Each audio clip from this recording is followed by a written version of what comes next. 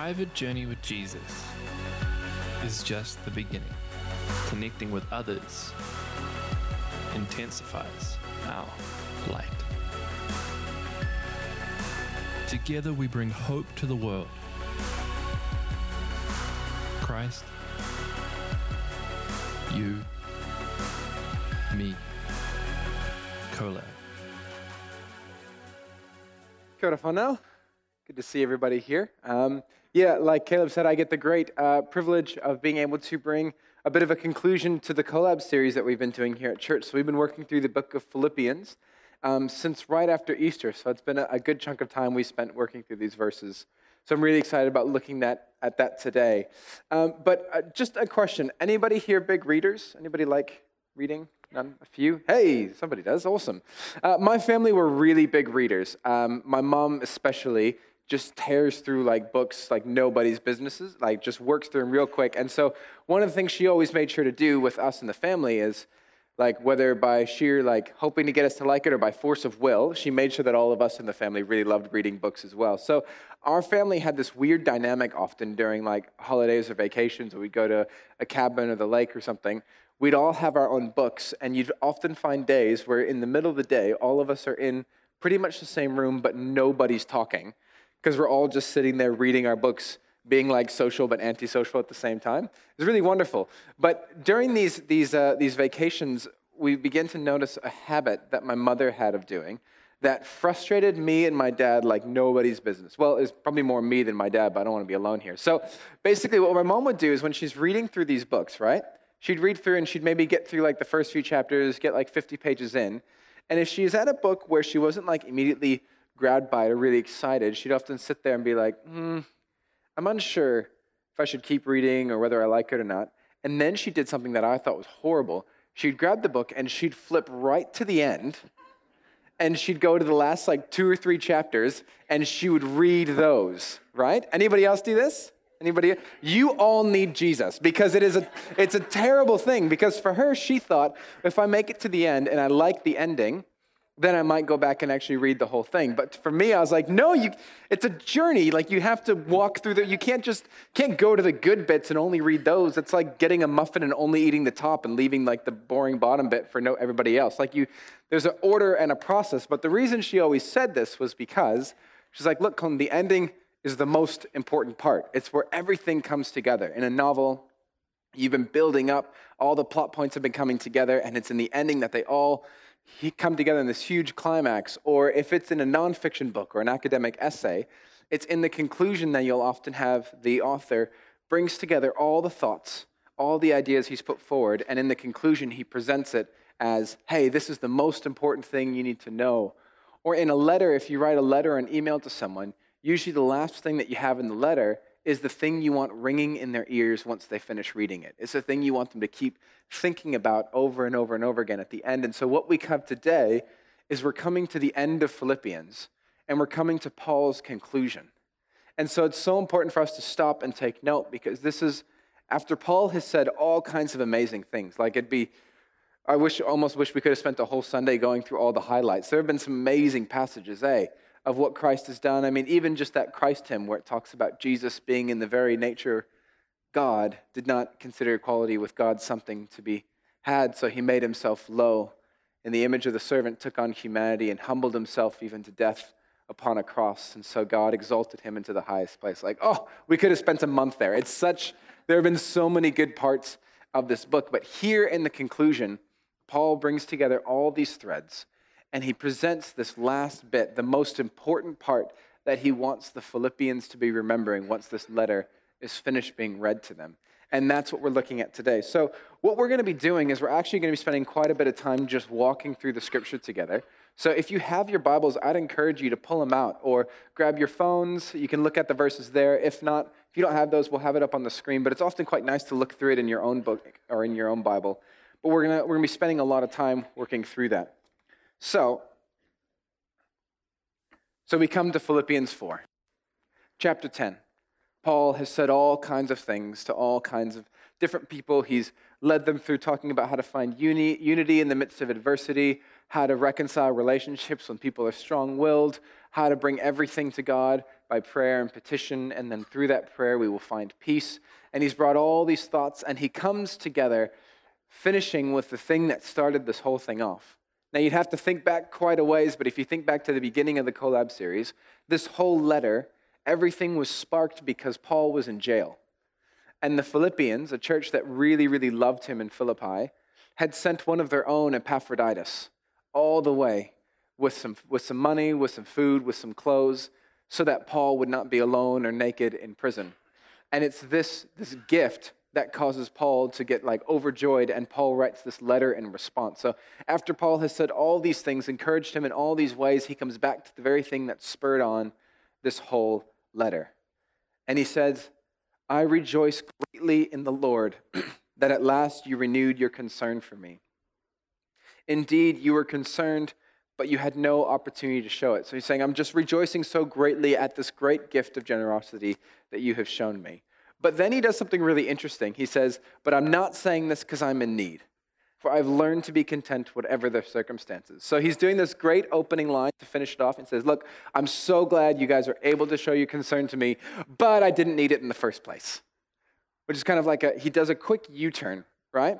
Because it's what Paul's trying to do is he's trying to push away from this idea that it was just about the finances.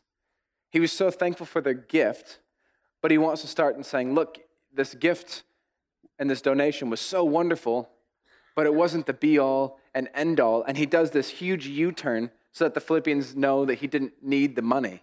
And he goes on to say, look, I know what it is to be in need, and I know what it is to have plenty. I've learned the secret of being content in any and every situation, whether well-fed or hungry, whether living in plenty or in want. I can do all this through him who gives me strength. And so he does this huge U-turn and then pushes and says, no, but I can do all things through Christ who strengthens me. Now, this has got to be arguably one of the most famous verses in the Bible, right? How many of you guys know this verse? Yeah?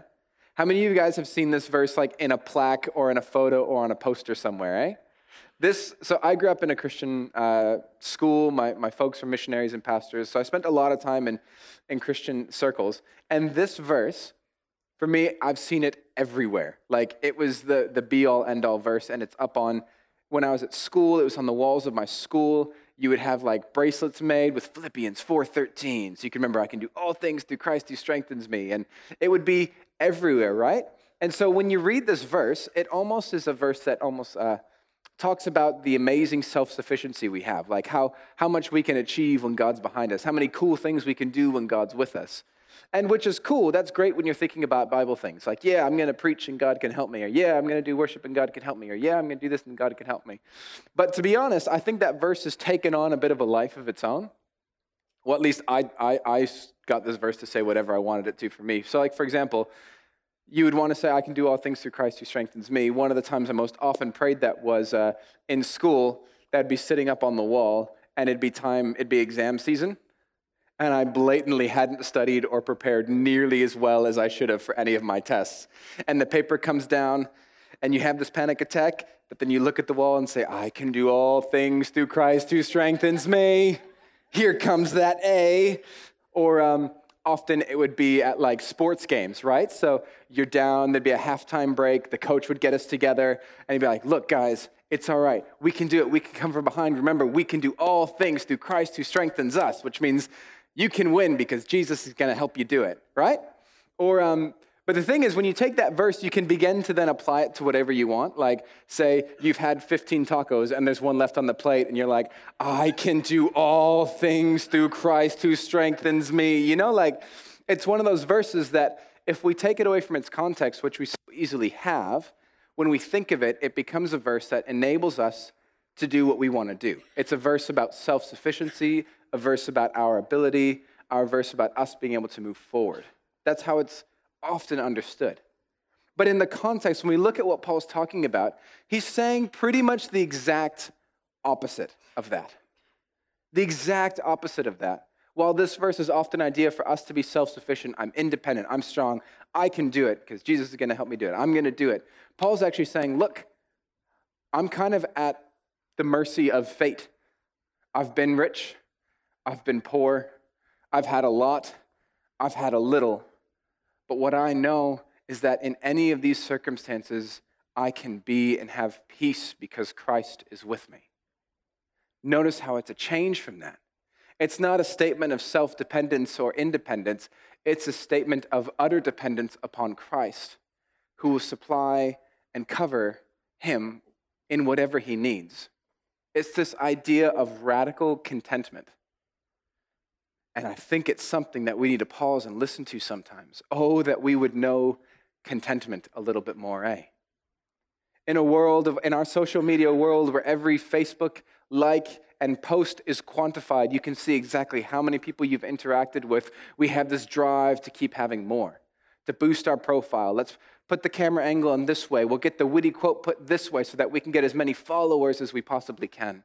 In a world where we're constantly looking for that next promotion, that next step up, that next thing we can do so that we can be at the top of our field. In a world where the housing prices are rising really quickly and there's this desperate need, this greed, we need a house, we need to get on the property ladder, we need to be able to move up, I need to get this mortgage. If we're at this place, I need to renovate my house so that the neighbors can see that we're moving up. This desire, this move. There's this desire for more within us. You could even argue that our entire economy is based on a lack of contentment, as entire businesses are built up to stimulate the desire and need within us to go and purchase and consume. And our joy is not complete. Our life is not satisfied until we have that next thing. And the market is so good at always just moving the line back each time. Doesn't matter what you get. If you got that next thing, well, happiness is one step further. Our world does not know contentment, particularly not a contentment that looks like Paul's describing here. See, what Paul says is that no. There are all kinds of things. There are times that we may have plenty. We may be in the house that we want. We may be in the job that we want. And there we will be content, but it's not because of those things. Because there are also times that are going to come when we are going to be in need. The economy is going to crash. All of our finances are going to bottom out, and we're going to be in desperate need.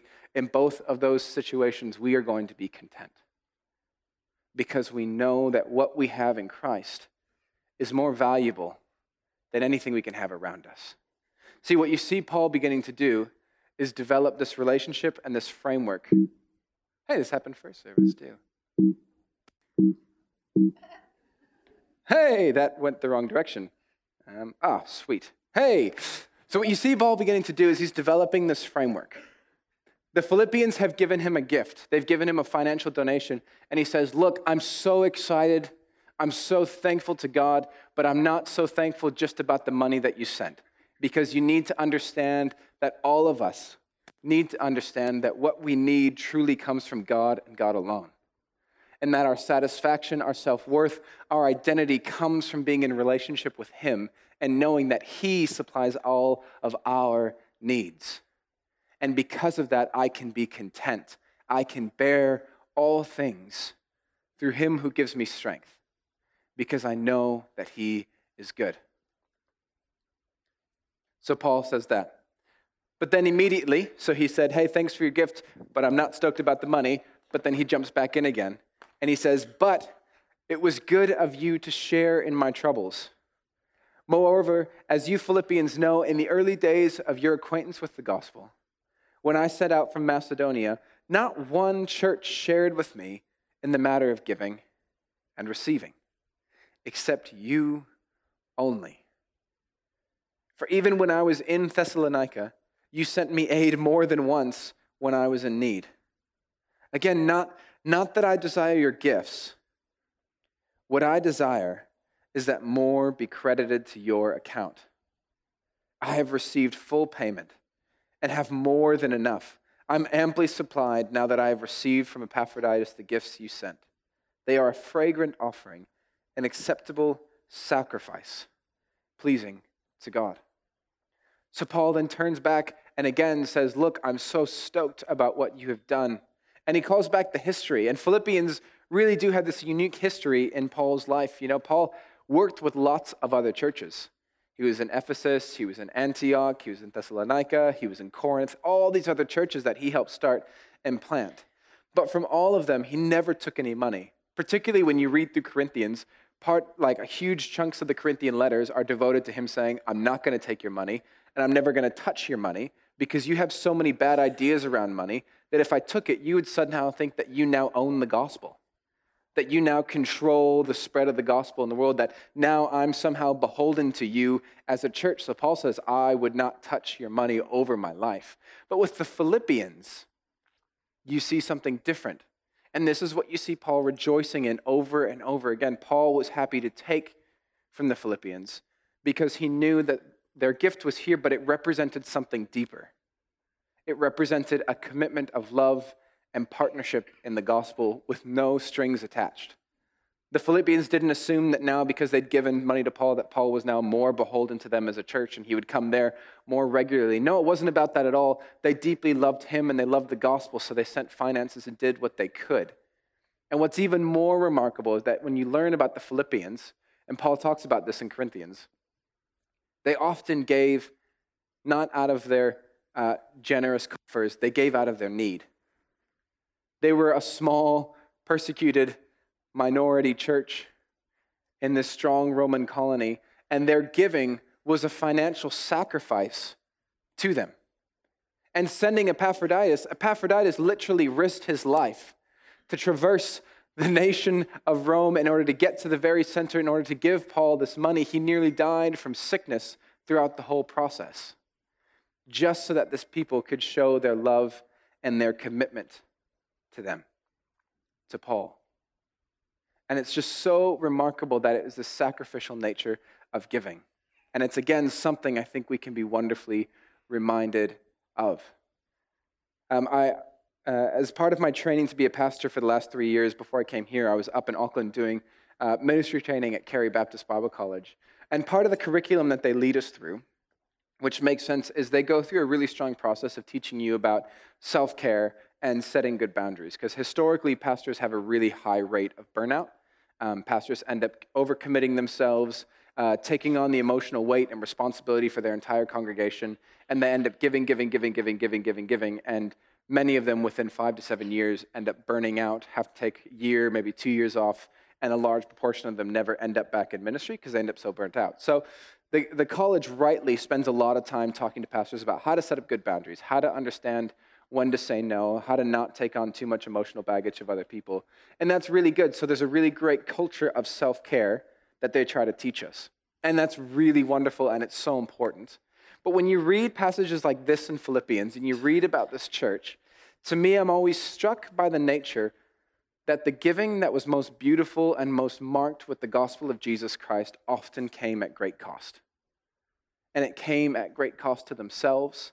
It came at a great risk to their own security, to their own financial stability, to their very lives. As they wanted to show love to their neighbor, it cost them something. And how much do we forget that in our societies?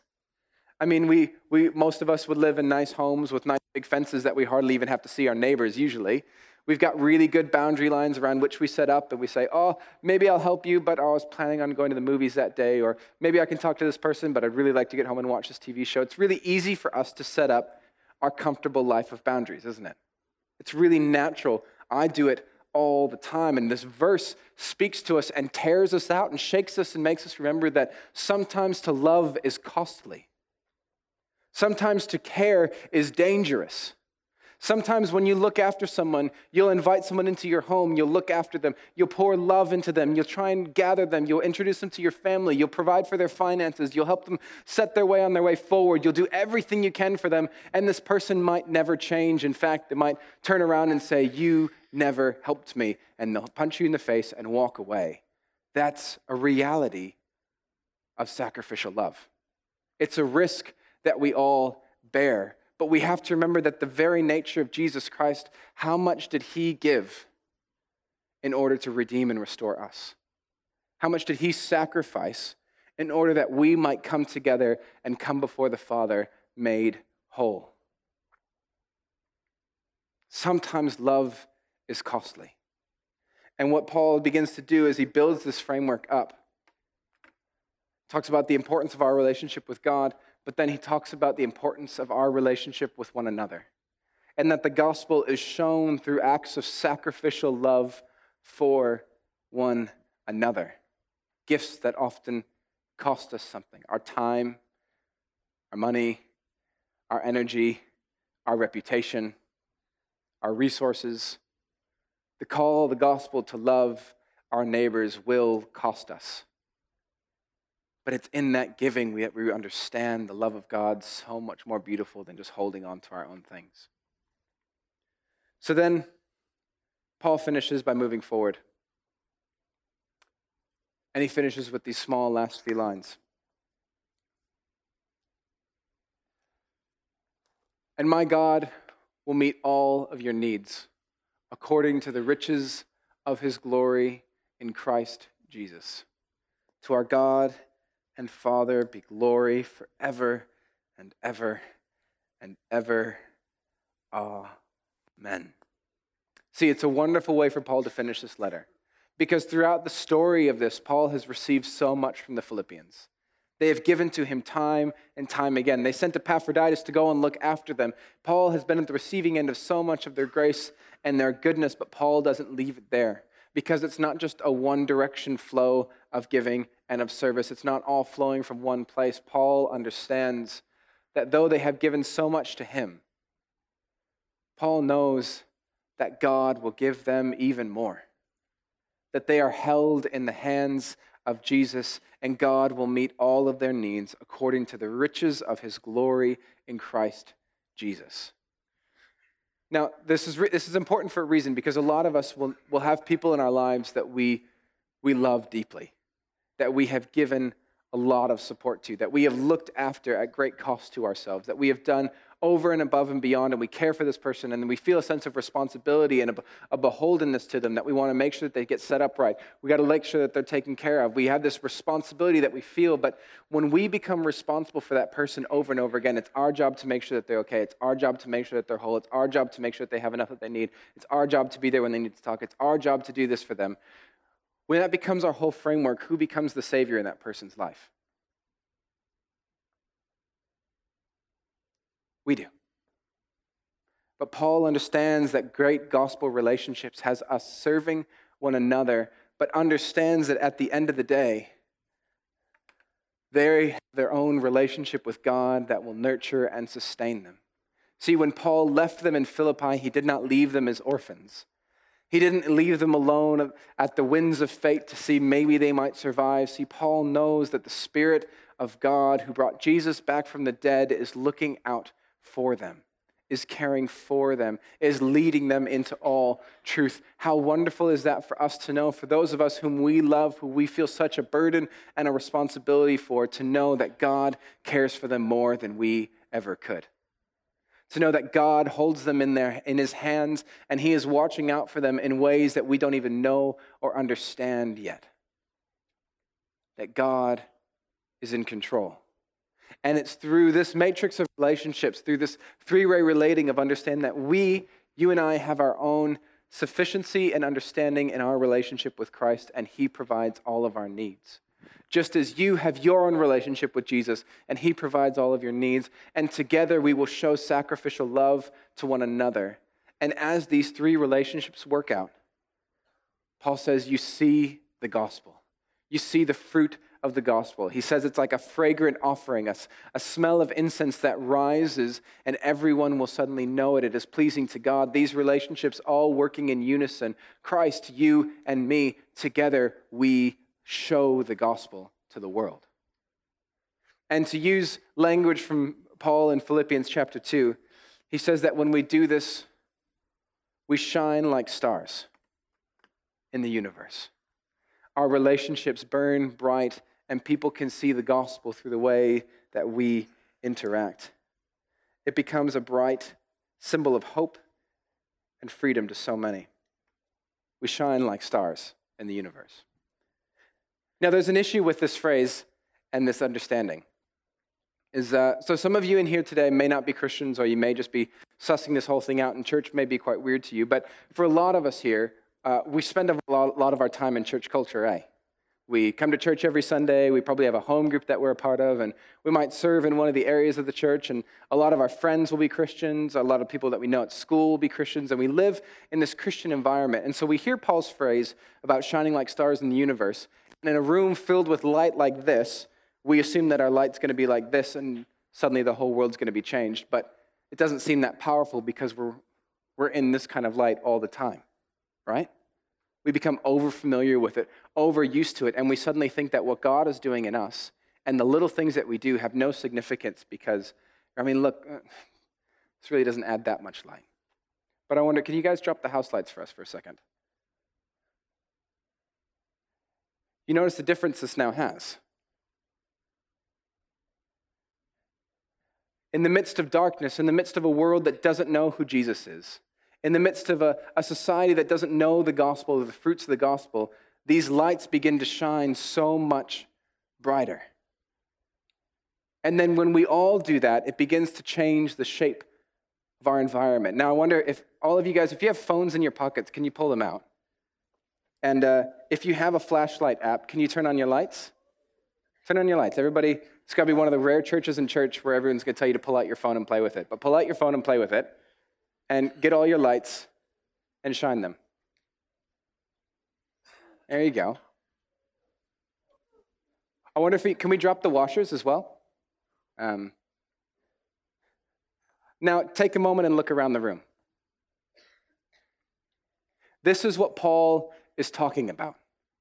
He says that for so many of us in our world that don't know the gospel, they don't know the way that we relate to one another, they don't understand all the nuances and the hope and the freedom that we have with the gospel, when they see us loving one another sacrificially and understanding that we have peace and contentment in the gospel, it becomes like stars shining in the universe.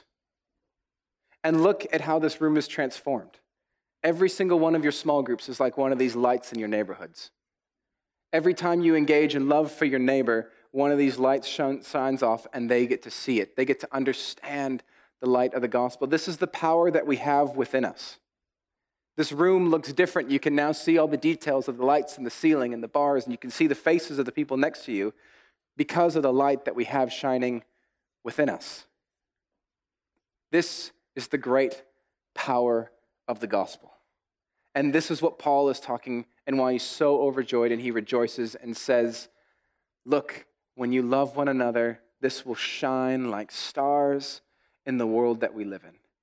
And our relationships, as we do the basics with one another over and over and over again, our neighbors, our communities, and our town will see and know the gospel because they will see the light reflecting on us. And we will shine like stars in Tauranga.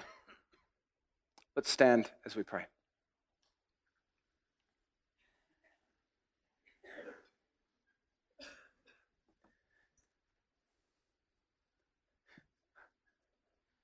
Lord Jesus, God, we desperately want to be different. Your gospel presents such a different way of being, a different world, a different way of relating to one another. But God, it's so easy for us to get caught up in the culture of our day, in the way that society relates to itself. God, we lose sense of the contentment we can find in you, Jesus, and we set our eyes on physical things that we think will help us to feel fulfilled, or emotional milestones that we think we need in order to be all that we can be. God, help us to turn our eyes to you, Jesus, and realize that with you, we are enough and we have enough, and that you supply all of our needs. Let us be a community that shines as we are marked by peace and contentment rather than greed and desire. Lord, in our love for one another, help us to love sacrificially in the way that the Philippians took from what they had, and even though they didn't have much, they gave, and they sent people out and risked themselves. God, help us to step outside of our comfort zones, out of our fences, out of our modes that we feel good in. Help us to step outside because there are people around us who need your love. Help us to step forward and show your love to them. But Lord, help us to understand that at the end of the day, we are not the Savior. We are not everyone's last great hope, but you yourself are. Lord, would you do what we cannot do? Would you care for the people we don't know yet, in the places we feel too small or too insignificant, with our family members who struggle with mental health or disease or sickness or or suicidal thoughts in the ways we feel so small and insignificant. Jesus, would you be Lord and Savior? Would you be healer in a way that we cannot be? We open up our hands and say we are but small, finite people, trusting in an infinite God. Lord, make us into a church of people that shines your gospel light into our communities, and that all men, women, and children will be drawn to your light. We worship you.